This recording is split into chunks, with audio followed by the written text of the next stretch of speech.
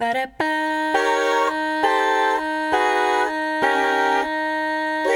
gagging.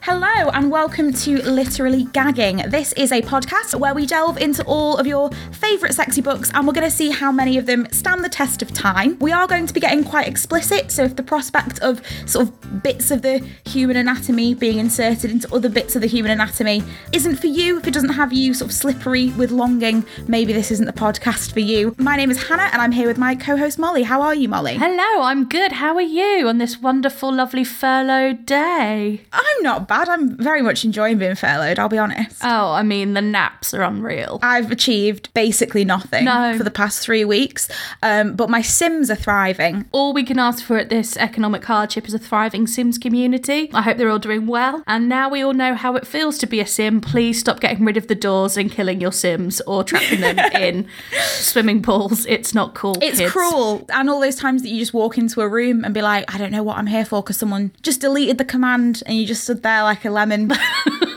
And then you just automatically go to the fridge because there is nothing else to do. I am amazed by the amount of biscuits that I'm able to consume. That's the thing that I've really learned about myself. I made cookies today and I think that's going to be a downfall. My partner's alone with them right now in the kitchen and I am worried. Do you need to go and rescue some now before we get started? I might have to go and get some. And what are you drinking for this record? So for today, I went out, spent the last of my proper paycheck before I get my furlough one, on a new gin that I saw in Sainsbury's. It's a pomegranate and rose gin, which is brewed right here where I am currently trapped in the great town of Warrington, one of the Northwest's many armpits, and I've paired it with a pink lemonade. Oh my goodness. Are you trying to make up for the strong way last week? I had a little one of those whilst I was getting ready, I'm not going to lie. Pre-drinking for the podcast. What are you partaking in today, Hannah? I'm having the same as last week, I'm afraid. Getting through that elderflower gin liqueur. So, this week we are talking about Lady Chatterley's Lover by D.H. Lawrence. By that sound, we're going to assume that Molly didn't like it. Molly did not enjoy this book, no. So before we get into why Molly disliked it quite so heartily, Lady Chatterley's Lover is one of the last novels by D.H. Lawrence, who was born in 1885, so we're going back quite a long way this time.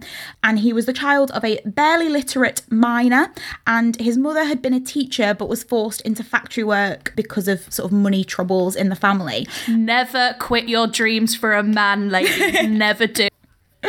Obviously, very working class background, not a lot of education, but he was one of the first people to win a scholarship to the private school that he went to, went on to be a teacher, went to university, absolutely smashing it all round. Good for him. Little working class lad, come good. And wrote lots of novels, short stories. Lady Chatterley's Lover was one of his final novels. And the reason that we've chosen it is because it is very, famously a sexy book because it was banned for many years because of it being so saucy. An abridged version of it was published in the States in 1928, but it was banned in the UK and didn't actually get published until 1960 here after a court case. The phrase the prosecution used was, "Is this a book that you would wish your wife or your servants to read?" Which tells you quite a lot about the demographic of people they were aiming that question at. The jury was almost entirely male, but eventually it did get published in 1960 and it sold out within hours of being published because of the scandal around it that made it interesting. A policy the Sun has gone with for many a year now. If there's a scandal around it, it'll sell. And the main thing that people seem to have the problem with was he appeared to be suggesting that the current class system, didn't work particularly well. And the book really considers sex as this big equalizer, that rich people, poor people, everyone sort of has sex in the same way. It's something that everyone wants to do. And if we kind of take ourselves back to our more animal passions, then that removes class entirely. And that's why rich people didn't want poor people reading it. The idea that rich people are rich because they're better than us. That's what they want you to believe. It's not true. So I really, really, really struggled reading this book. I did as well. I mean, I think it took me a couple of months to chew my way through it. I was just, every time I looked at it and I was like, no, it's so boring. And I don't know whether that's because it's oldie worldy language that they were using. I did a little bit of research before we were doing this, and he is despised by Kate Millett, the second wave feminist, and by Simone de Beauvoir, who published that he is phallocentric in the way that he speaks. And I've got to say, I 100% agree. He seems like what is more commonly known now as a brocialist. We've all met them. We all work with one. We've lived with them. You might actually be dating a brocialist. Warning, ladies, is your man a brocialist? Is he a brocialist in the fact that he thinks he's better than you because he knows all the Smiths songs and looks down at you because he thinks he's smarter than you for understanding them, but still thinks that it's okay to call you darling and sweetheart, but it's like, no, women's rights. You know, they're all a bit of a twat, aren't they? I have two brocialists in mind, and both of them you probably know, as they did English at uni with us. I already definitely know who one of them is. One of them is a gentleman who was in my Russian class. Yes, ladies and gentlemen, I thought in first year Russian would be a good free elective to take. It was not. And I was trying to seduce him, and I got him back to my student housing, and he decided to read me some poetry he'd written about Brighton, and then fell asleep. And I just feel like D.H. Lawrence is kind of a similar dude. The guy who read you poetry about Brighton is the same guy who I was actually really good friends with in first year until I got a better mark than him on an essay, and then he never spoke to me again. So that says it all. I would agree. I feel like D.H. Lawrence has got a touch of the brocialist to him. I also found it very hard to read. I will admit that in order to keep myself focused on it, I could only read it if I was also listening to the audiobook at the same time, like a small child having someone read along with them. And I also, in order to get through it, I listened to the audiobook on 1.5 speed just because it was going so slowly. It's so slow. Maxine Peet did a beautiful job of reading it to me, but she was just taking it. What a hero. She was taking it slow. It picked up, I will admit, the last 100 pages or so, it picked up. There is sex in it. Yeah. Oh, it is very sexy for the time. But it is interspersed with massive chunks of text about Bolshevism and industrialisation and the class system and masculinity and all these things. And just thoughts. Connie, the main character's thoughts, go on for so long sometimes, and it's all intertwining about the stars and all of this. A lot of descriptions of trees and hills and things as well, which personally don't do anything for me. I also found difficult, and this might be because I do come from the Thames estuary, so I'm not used to the local dialect. But when they wrote things in Northern, I was like, I don't understand this. I really don't. And I had to copy and paste some bits and send them to my friends who come from Derbyshire and be like, I'm really sorry, what does this mean? Because they describe him as having a Derbyshire accent some of the time. I was like, they're doing this on purpose because he can speak proper, and that's like he can. That I never quite managed to lock down. I couldn't work out which was his like original accent and which was the one he was putting on. Yeah, it was really hard to tell because I think he did have like a touch of the Derbyshires, but then when he went to the posh school and then the army, had to RP it up. I didn't struggle as much with that. Maybe partly because someone was reading it to me, so obviously it's easier to tell what's being said, but also because that is my mum's neck of the woods. So even though she doesn't have a particularly strong accent anymore, a lot of people on her side of the family, I mean, not to this extent, but there were phrases or little like turns of phrase and stuff that I could understand a bit better. So maybe that made it slightly easier for me to read. We'll have to do one in Scots one day, so I have that advantage of understanding the language. I think most people kind of have an idea of what this book's about. I think it's one of those that's kind of passed almost into like just common knowledge because it's one that people reference. Yeah. So even if you've not read it necessarily, you might have an idea. And the BBC did an adaptation not too long ago with the sexy Richard Madden. Oof. Yeah, oof, indeed. As Oliver Mellors, the lover of Lady Chatterley. And I've watched two separate versions because I thought I will cheat and watch the film. I watched two separate versions of the film which had two completely different endings and they are all different from the book. And so that didn't help at all. That is the most confusing part. So Connie is our main character. She becomes Lady Chatterley early on in the book. She marries Clifford. She becomes Lady Chatterley. But she's come from a slightly liberal... A bohemian background. Bohemian is the word. She's been to Europe. She's had European lovers while she was there. And she comes back and she marries Clifford Chatterley. He goes off to the war. He comes back, sans legs, essentially. Everything from the waist down does not work. That penis cannot get up. Everything from the waist down doesn't work. They have, in many ways, to start with, quite an ideal, intellectual relationship. They're quite good emotional support for each other. They seem to get on quite well. They talk a lot. They're both wordy, booky, sort of. She doesn't seem terribly bothered by the fact that he is disabled and impotent, and they still have this kind of quite nice intellectual relationship. Then there is a bit where she sleeps with an Irish writer who I thought was quite fun, to be honest. He turned into a dickhead partway Did you think he was a bit of a ride? Because he was a really interesting character as a working class person from Ireland who'd come to England and made a name for himself in kind of the upper echelons of society by writing satirical plays about rich British people. And they were all like, oh my goodness, how charming, wonderful. And then realised... They're like, hang on, he's making fun of us, Tans. But they didn't realise that until he was like, they'd made him famous already. So she has an affair with him, but she doesn't really seem that into it, to be honest. It's just kind of that he's there and he's young, and again, he's quite intellectual and stuff. So I think that does it for her. She's a brainy lady. They're both just game. Do you know what? Back in the day, we think it was all like, does thou have a tissue, Uncle Jules? Oh, they're touching hands.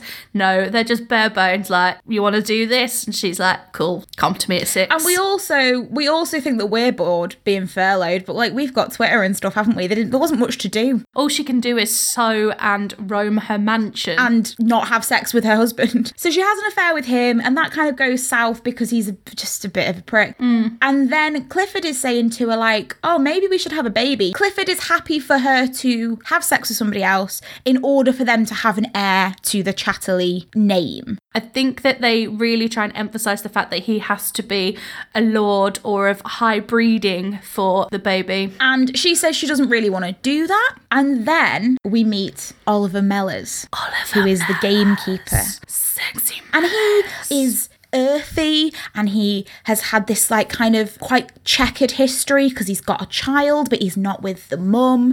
There's one version of it where he's played by Sean Bean, and I think that really sums him up as a character.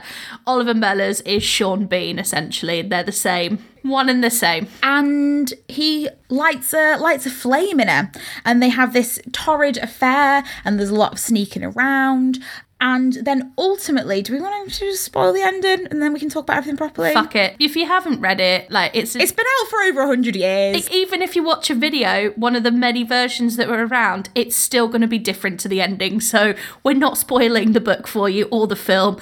You can just guess which ending you're going to see or read. Who knows? You can pick your favourite ending. It's like a choose your own adventure book. You can just pick which ending you like best. Her husband is happy for her to have an affair as long as he is of a good social standing. And obviously the gamekeeper is not that. She goes to Venice with her sister to try and pretend that she got knocked up in Venice.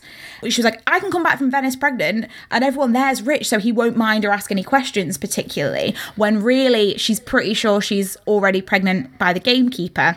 But while she is in Venice, all these rumours start spreading. It kind of gets out. And at the end, they both kind of have to go into exile, essentially, don't they? He has to go and live on his own. She goes to Scotland. He goes... Where does he go? He goes to a farm somewhere up north. The ending's really ambiguous, which is quite rare with these books, especially ones from this period, because particularly with the classics, generally women who have extramarital affairs or try and have children with people like their husbands, etc., die normally. But this one seems kind of fairly positive. She didn't die, which is the normal punishment, kind of errant women. The whole book ends with a letter that he's written to her saying, basically, we'll both stick out this time that we're apart, and then we will get to live happily ever after. And you don't ever get to see whether that happens or not, but it's a slightly more positive ending, I would say, than some of the other books from the same kind of period. He really lets you, he throws the dice and he lets you decide how the outcome is,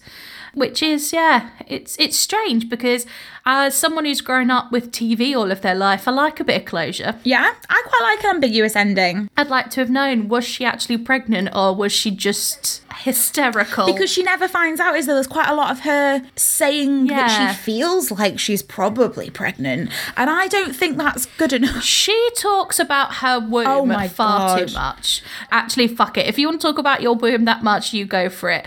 But it is a bit odd how much she feels things in her womb, and her womb is a flutter. And there's one time where they have sex and she's like, yeah, that's it, I am pregnant.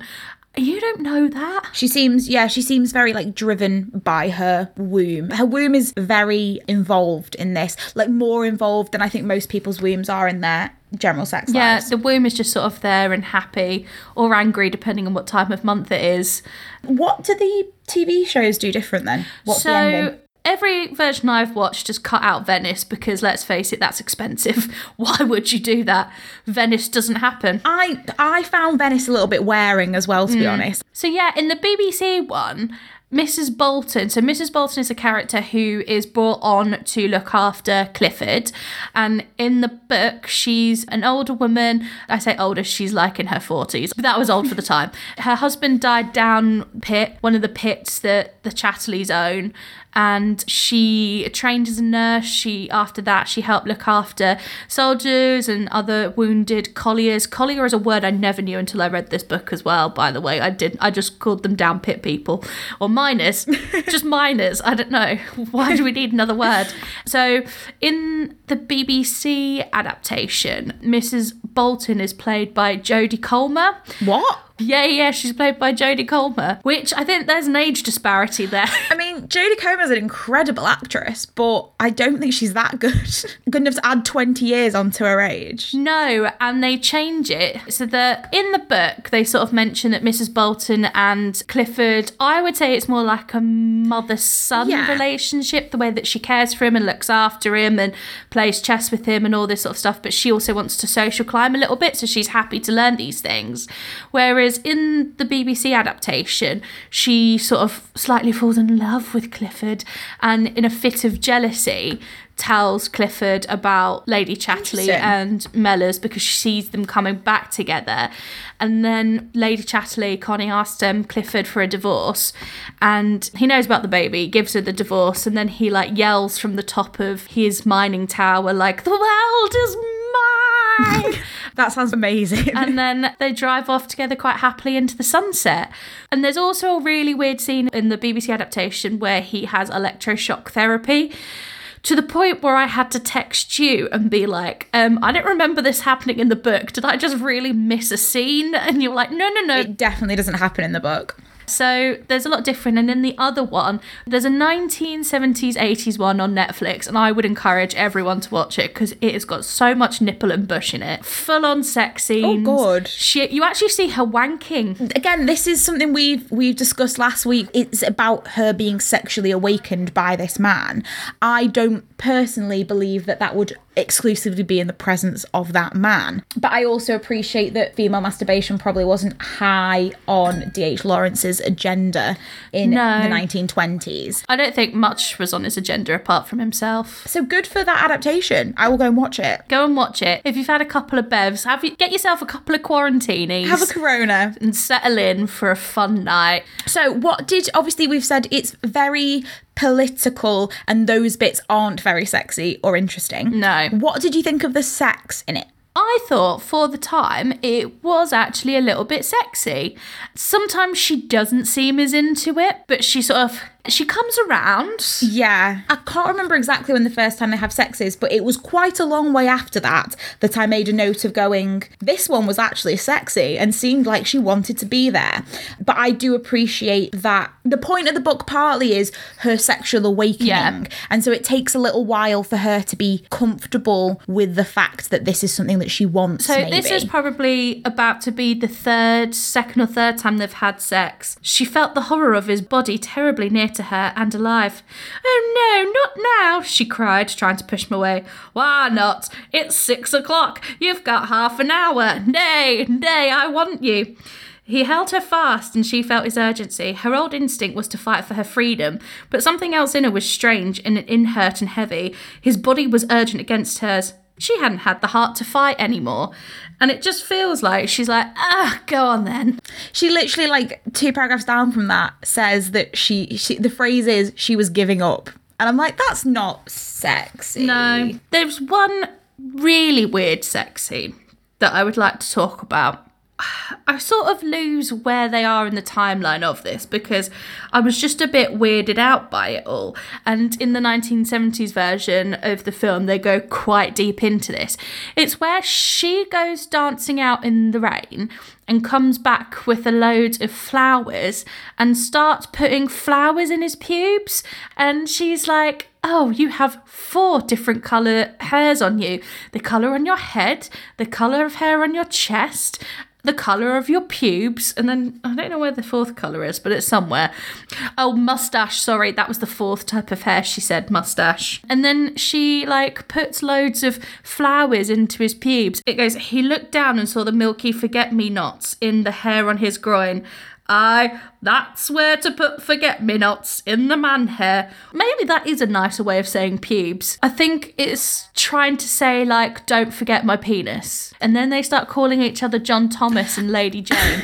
And I didn't know if that was a historical thing I was missing out on, whether the education system had failed me. But I was like, oh, surely you can think of sexier names for your genitals than John Thomas and Lady Jane. When it happened, I went, I don't get this. And I think I tried to Google it and couldn't get any more, like, enlightenment. There's a couple of different occasions with different people where basically the fact that they're talking about the female orgasm at all, I think, is quite impressive for the 1920s. Very much so. But there's a scene quite early on where she's having sex with Michaelis, which is the name of the Irish writer, and he gets very offended because they're having sex. He comes, she doesn't, and then she basically finishes herself off, sort of using the fact that, like, he's there but he's not instrumental in that, and he gets very upset about it. And he says, when at last he drew away from her, he said in a bitter, almost sneering little voice, you couldn't go off at the same time as a man, could you? You'd have to bring yourself off, you'd have to run the show. And he gets really irate and very, like, toxic masculinity, upset, insecure about the fact that they never come together, and that he does his thing and then she does hers, and he is clearly, like, very emasculated by it. We all know in the films and in the porns that they come together at the same time, and looking back on it, we're all like, it very rarely do you get a simultaneous. It's not going to happen every single time. No, they call an orgasm and this a crisis. Yeah, they do. Which I think is weird. I think, you know, our economy is in a crisis. That's not sexy. We're having a climate crisis. It's hot, but it's not sexy. An orgasm should be sexy, non? I would say so. This scene really for Connie seems to be, like, quite a big turning point. I think this is the point at which she's like, fuck this. Oh, wait, men are trash. Yeah, because he gets very, very upset about it. And she's like, don't you want me to have a nice time? I thought we were having a nice time together. And he's like, yeah, on my terms. Which is a brochureless thing, I do believe. Brochurists are like, oh yeah, female orgasm, great, unless, you know, you're not doing it their way. Yeah, unless you want something different from what they think you should want. It's not poetry, lads. I can tell you that for now. It is not poetry. Brighton Pier is not getting anyone off. Not the one. But this comes up again after that scene that you were talking about where he seems to sort of coerce her, or I don't want to use the word force, that seems quite excessive, but no. He's like, come on, let's do it, and she doesn't really want to, and then she gives up. But that is the first time that they come together, and he's really happy about it. And this is another thing for Oliver Mellors. It seems like quite a big deal for him as well. And so this first time it happens, he's like, we came off together that time, he said, and she didn't answer because she didn't want to be there. It's good when it's like that. Most folks live their lives through and they never know it. He's like really, really happy with this. And it kind of happens that was the first time it happens, and then it is something that comes up again and again. But it's interesting because in the same way that Michaelis does earlier on in the book, where he's very, very offended at the idea of of her getting herself off. Mellors is kind of educating her about the sexual world because he is a worldly experienced man. And even though he's not the first affair she's had, and she's specifically said at the beginning that she's had some trysts with young European men in her bohemian younger life, everyone seems to assume that she needs things explaining to her. Her father describes her at one point as a demi-verge, which is a weird thing for your dad to say to you, I'm not gonna lie. Proper weird thing for your dad to say. It's a weird thing. So Mellors is kind of educating her about all these different kinds of women and the way that they relate to sex. And he says that the hard sort of women are the ones who are the devil to bring off at all, and they bring themselves off, which was what his wife used to do. So he's very offended by the idea of women coming on their own, essentially. He says, writhing their loins till they bring themselves off against your thighs. I think that sounds sort of hot. But mostly, they're the lesbian sort. It's astonishing how lesbian women are, consciously or unconsciously. Seems to me they're nearly all lesbians.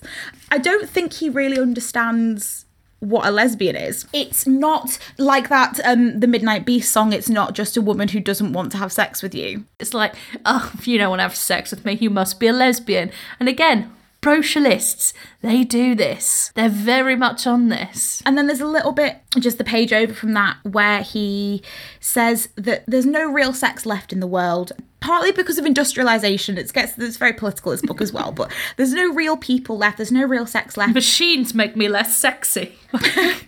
There is quite a lot of sex in the book, which is good because that's what we came in for. They really get in there with the thrusting and the crises and the pubes and the way they talk about how erect the phallus gets sometimes. It feels like you're worshipping at the temple of the phallus. There's one chapter where I think that they have sex like maybe 3 or 4 times in a night, and honest to God, who has the energy? Connie's meant to be 28, like at this point, so our age. Mellors, I think, is meant to be in his 40s, late 30s, 40s. And he's got a very active job. He's doing like manual running around with a dog in the fields all day. Where's he got this energy from? Just who has that energy? Who has the time? They didn't have lube back then. The chafing. Her vag must be so painful.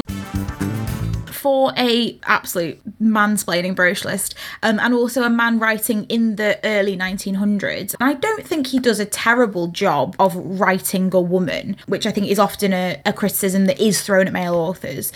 I've read much worse books by men about women, but it does seem to be very phallus-centric. This is like the second time they have sex out of their 4-a-day sex romp.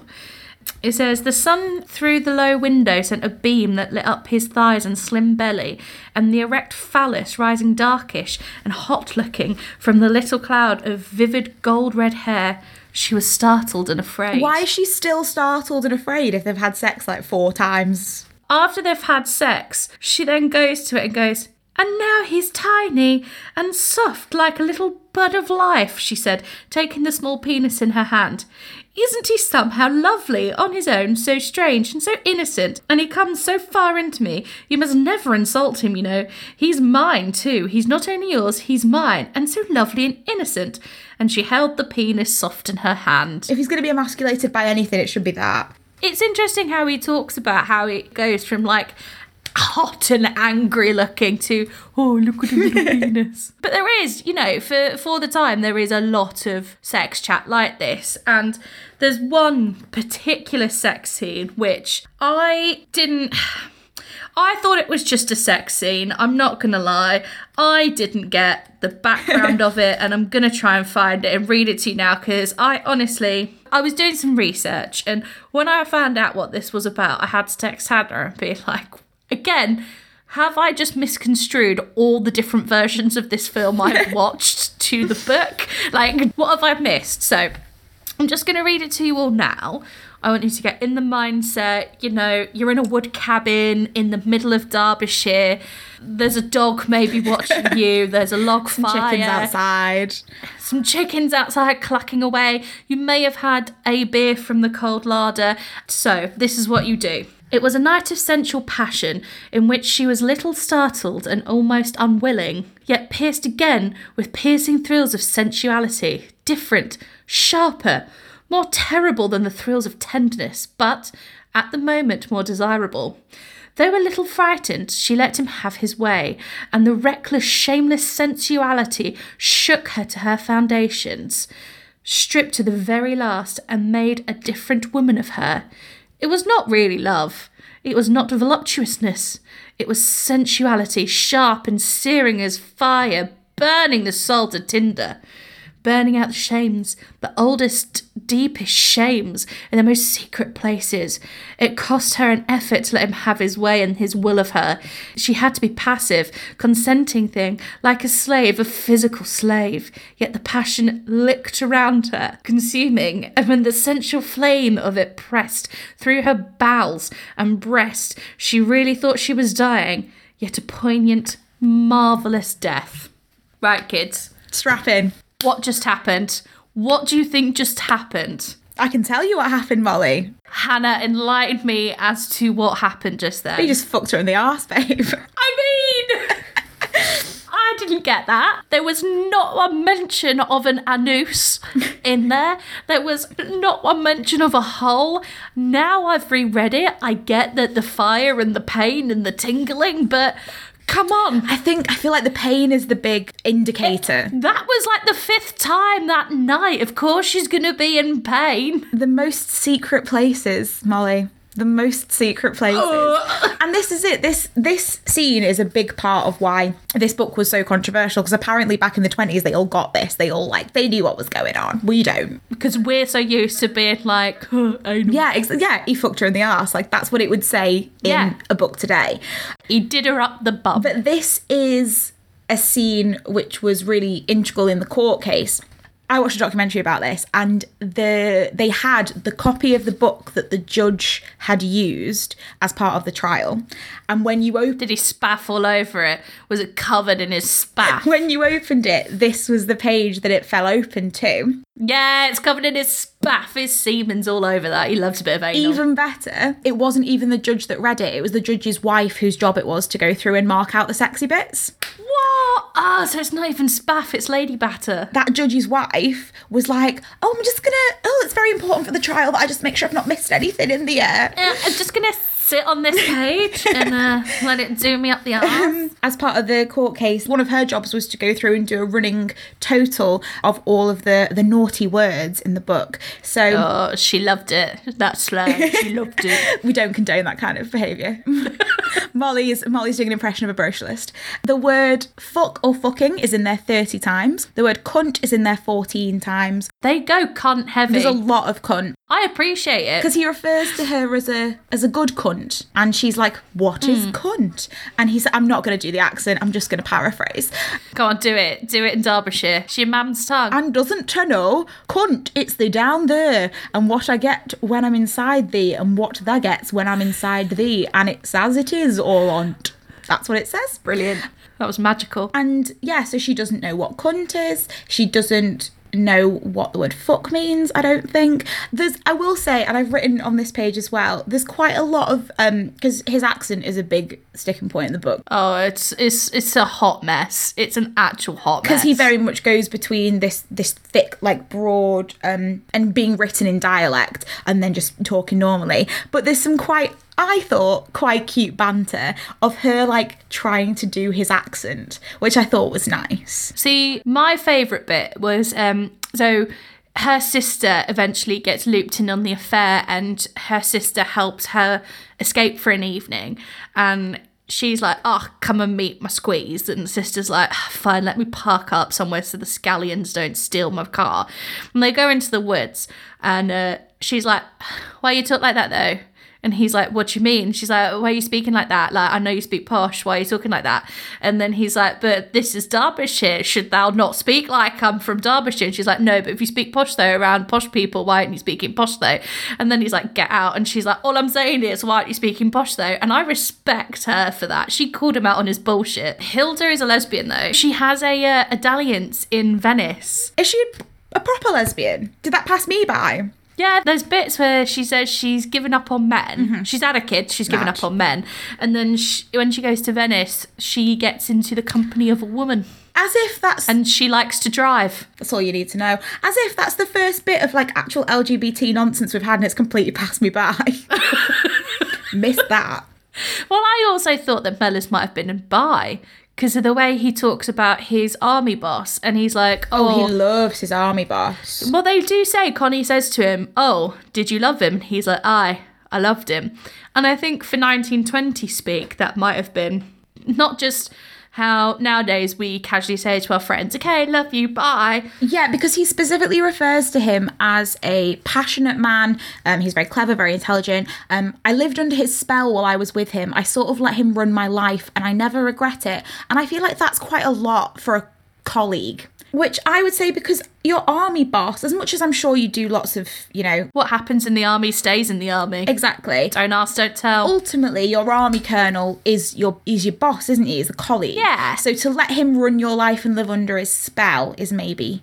It's a bit weird, but then, I don't know, I've never been in the army, maybe that's normal. But then I think bombing's normal in the army, who knows? Like it is at posh schools. Like it is at posh schools, yeah. Mellors has been practising, that's why he was so good at the secret places. Oh, sorry, we didn't get to how many times balls were said. I cut you off at cunt. Fucking 30, cunt 14, balls 13, shit and arse 6 pounds, 6 times each. £6 for shit and ass. Shit and arse 6 times each, cock 4, piss 3. Was cock only 4? Cock was only 4. He does use phallus. And manhood. Phallus is not a swear. Manhood's not a swear. Cunt is the only synonym for vagina, though. Because the other way they keep describing is that someone has cut to the very quick of her. That happens quite a lot, and I don't like that. Ooh, don't cut to the quick of me. It's a bit woomy, isn't it? It's a bit of this womb chat. It's a bit woomy. Yeah, it's womb chat. And there was another thing which I think could be the reason the anal scene passed you by. She does a lot of talking about feeling things in her bowels. Yeah. Which means that when they use bowels in a sexual context later to literally mean bowels, you don't notice it because you've been desensitized to her doing a lot of bowel chat earlier on. That was one of the things that I highlighted, and it was like she first stumbles upon Mellors because she's going out for a walk and he's there bathing in his nud. You know, you have to bathe outside, don't you, back then? There's no central heating. You've got to shit and piss and shower outside. So she comes across him all naked and lathered up, and it says something like she felt it in her bowels.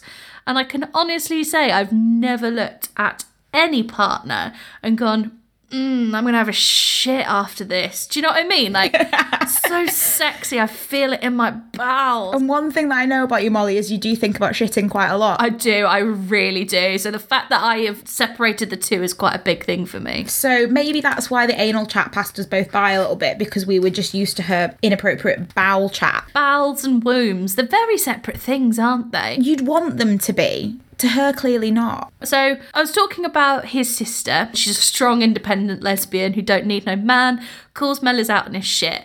Another strong female character who gets slandered through this whole thing is Mellors' wife. Yeah. And Mellors' wife is I feel like she's the original Cardi B.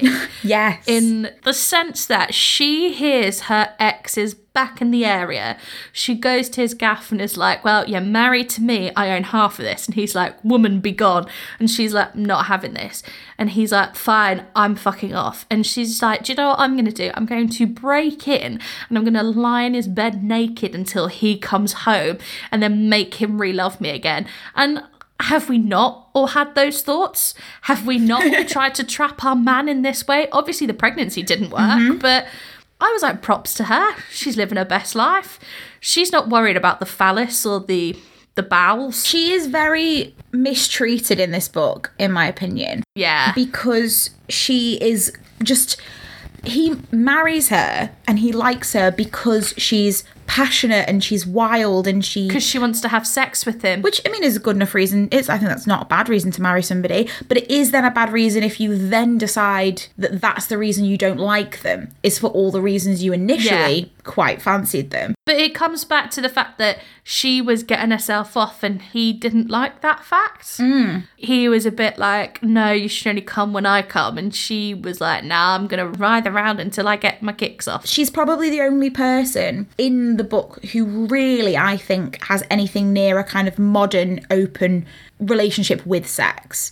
And she's referred to as vulgar, and they call her a low bitch, and like she's very looked down on because she is working class. Even more working class than Mellors. They make that distinction, is that Mellors bettered himself by going to the local grammar school, just like a certain D.H. Lawrence did. Yeah. He bettered himself, he joined the army, he's tried to social climb. And then that's one of the things that people ultimately don't like about Mellors, and kind of comes back at the end, is that he kind of had the chance to break into the middle class and chose not to, and now is in this weird limbo where he is still working class through choice but thinks he's better than everybody else. The only thing I will criticise her on is maybe her parental care, because I did have to Google, do they have a child together? It was very unclear because the nan sort of looks after the kid. There's a bit where they say when the mum came back that she went to pick the child up after school and the child bit the mum. I love that. I'm fine with that. And ran off and went back to granny's. So I was like, maybe she's not the best role model, but she's living her best life. If they'd have had contraception back then, that child would not have existed. Yeah. Do you know what I mean? She'd have been free. Don't bring children into the world that you don't want. That is the moral of the story. That is literally Mellors' big point, isn't it? He talks about that a lot, how he doesn't want to bring any more children into this world because of the class system and suffering and that kind of shit. But he's already done it, which is the bamboozle. He has already done it. And also I feel like, I mean, I don't blame him. Like, I feel like that now because the world's on fire and falling apart at the same time. Yeah, but Hannah, you don't have an accidental child though, do you? No, I don't. You don't even have cats. Oh, God, no. Like, they're accidental children. Yeah, the child is mistreated. His wife she's a bit of a legend, but also not ideal in that she's also mistreating her child. We don't love that. But interesting, I feel like because he uses these situations to explore his own personal philosophies, kind of all the women in it play a different role. So there's like her sister, the lesbian, who has one view of the world, and then there's the woman who looks after Clifford, and then there's Connie, and then there's the wife, who all are very different characters and serve different purposes. I was listening to a BBC 4 thing because they're the only people who talk about D.H. Lawrence in modern society as BBC 4. And it was a famous life thing. They were talking about D.H. Lawrence's wife, Hilda. So this was like his third marriage or third long-term partner, whatever you want to call it. And Hilda, according to this podcast, was a rather large and forceful German woman. I love that. And they talk about how they met, and Hilda's first husband was an hour late to this dinner party. So she went up to Lawrence and was like, pants off, upstairs, let's go. And that's sort of how they met. But they talk about her on this podcast as being rather large and domineering. And Hilda was also having an affair with an Italian guy at the time that D.H. Lawrence was writing this. Okay. So that's why part of it is skewed, I think, because, well, D.H. Lawrence was dying of TB when he was writing this. Apparently there's 3 versions of it, which they explain the 3 versions I've seen. I was going to say, maybe everyone's just got different source material.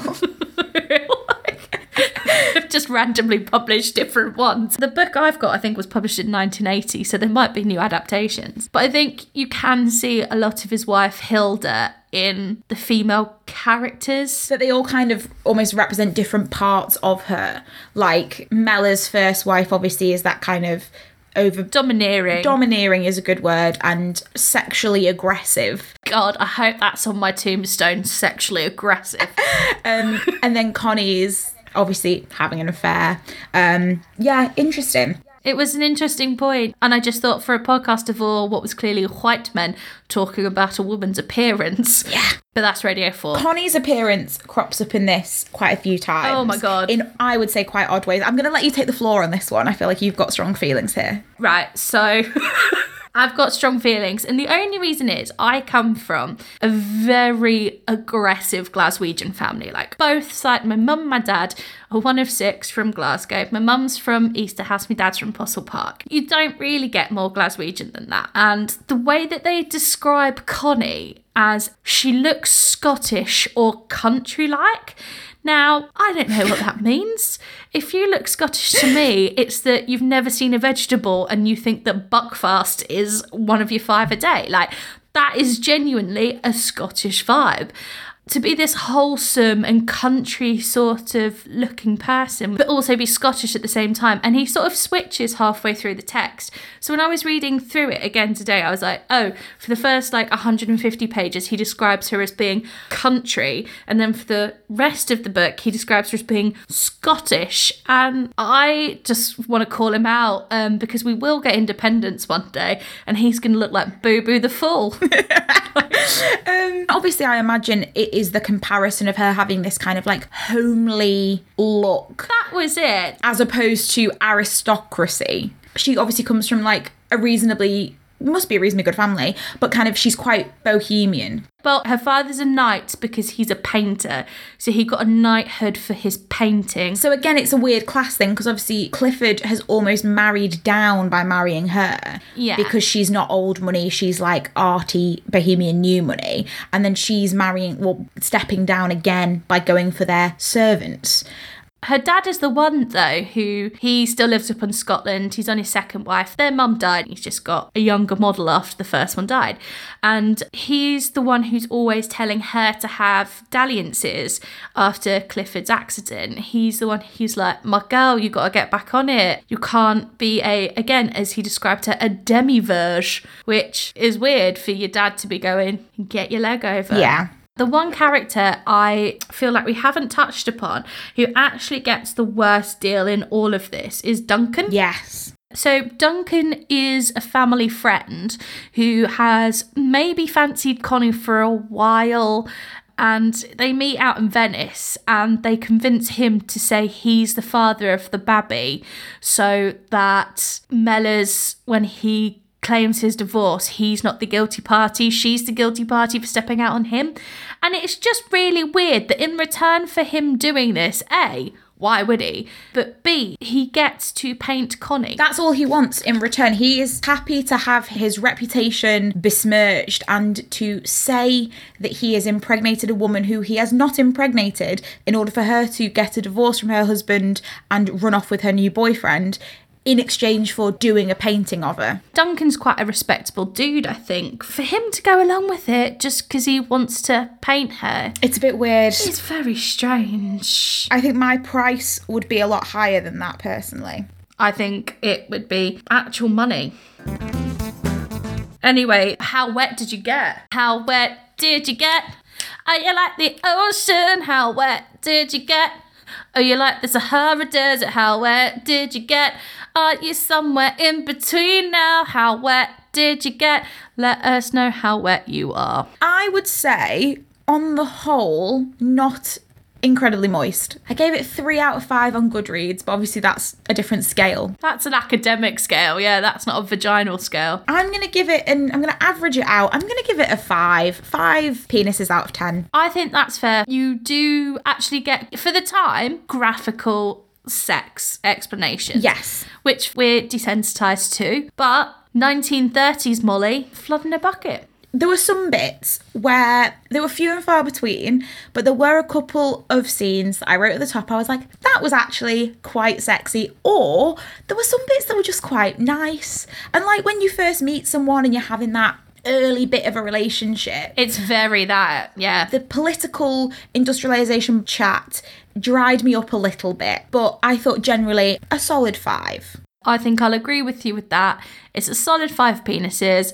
You've got no one as charismatic as Rupert Campbell Black from last episode. We can't be judging everyone against Rupert Campbell Black though, can we? Because we'll never get anywhere. RCB has ruined you for all other men. No, you're right. Oliver Mellors, as I said, he's a solid Sean Bean. He's a 5 out of 10 and he's not going to die in this one. But you don't just have to take our word for it. I have gone and done a little bit of research on Goodreads to see what other people thought of this book. Generally hovering around the 3 to 4 star rating. I wanted to highlight this one, which I think is exactly what we've just said. Basically, this book can be summed up like this. Blah, blah, sex, blah, blah, class, blah, sex, blah, blah, class, England's economy, sex, scandal, argument, scandal, vacation time, blah, blah, blah, sex, argument, scandal, blah, blah, the end. I mean, did we need to do the podcast if that review exists? This is pointless now. Similarly to Hannah, who went on Goodreads, I went to Amazon, the lowbrow Goodreads, and I got this review, which, again, I sort of think summed us up. Somehow, this book seemed far more exciting when it was banned, and I hid it under the blanket as a 13-year-old to read it, away from the prying eyes of my mother. There's something about forbidden fruits that makes us want to have them. However, it is worth reading, if only to compare the narrative to the numerous films being made about this famous story. I haven't seen one film yet that really captures the characters of the time, their inner torment about their situation, or the real conflict of their desires as portrayed so superbly by Lawrence. Definitely one to read, if only to find out what the fuss is about. This one I also enjoyed, which is very short. Amazon customer said, read it, that's it, pass it on. Never read it when all the hullabaloo came out. Based in Nottinghamshire where I live. Besides the language, it's a good read. I mean, I think that's not unreasonable. It's not the worst. There we go. So that is another week done. That's it from us. Next week, we will be talking about Vox by Nicholson Baker, which is one that I hadn't heard of before we discovered it for the podcast. Nor had I. It was a very new one. So if you've read it, obviously tune in again and hear us talking about that. If you've not read it, you've got a week to read it, and it's not very long. It's quite a short one. So you can probably get through it. You'll bang it out, you'll wank it out, and you'll be done within a couple of days, especially if you're quarantined and furloughed like us. What else have you got to do? If you've got nothing better to do, have a wank. Why not? I really feel like it's what we all need to get us through another 3 weeks of this nonsense. Thank you for listening. You can find us on Twitter at LitGagPod, on Instagram at LiterallyGaggingPod, and if you search Literally Gagging Podcast on Facebook, you'll find that if anyone still uses Facebook. You can email us at literallygaggingpod@gmail.com. So please let us know if you have any book suggestions you'd like us to cover in future episodes, anything to say related to everything that we've covered this week. As always, stay safe. Get drunk. Wash your hands if you're wanking. Please wash your hands, especially if you're wanking, and especially if you've just cut chilies and you're wanking. The NHS does not need that strain. The NHS is under enough pressure. Please keep your wanking accidents to a minimum. Be safe out there, kids. Bye. Bye. A big thank you to Bobby Bates for doing all of our artwork and our logo and everything, to Bethany Southworth for our jingle, and the other incidental music is from Kevin MacLeod of Incompetech, the king of royalty-free jams and saviour of media studies students the world over.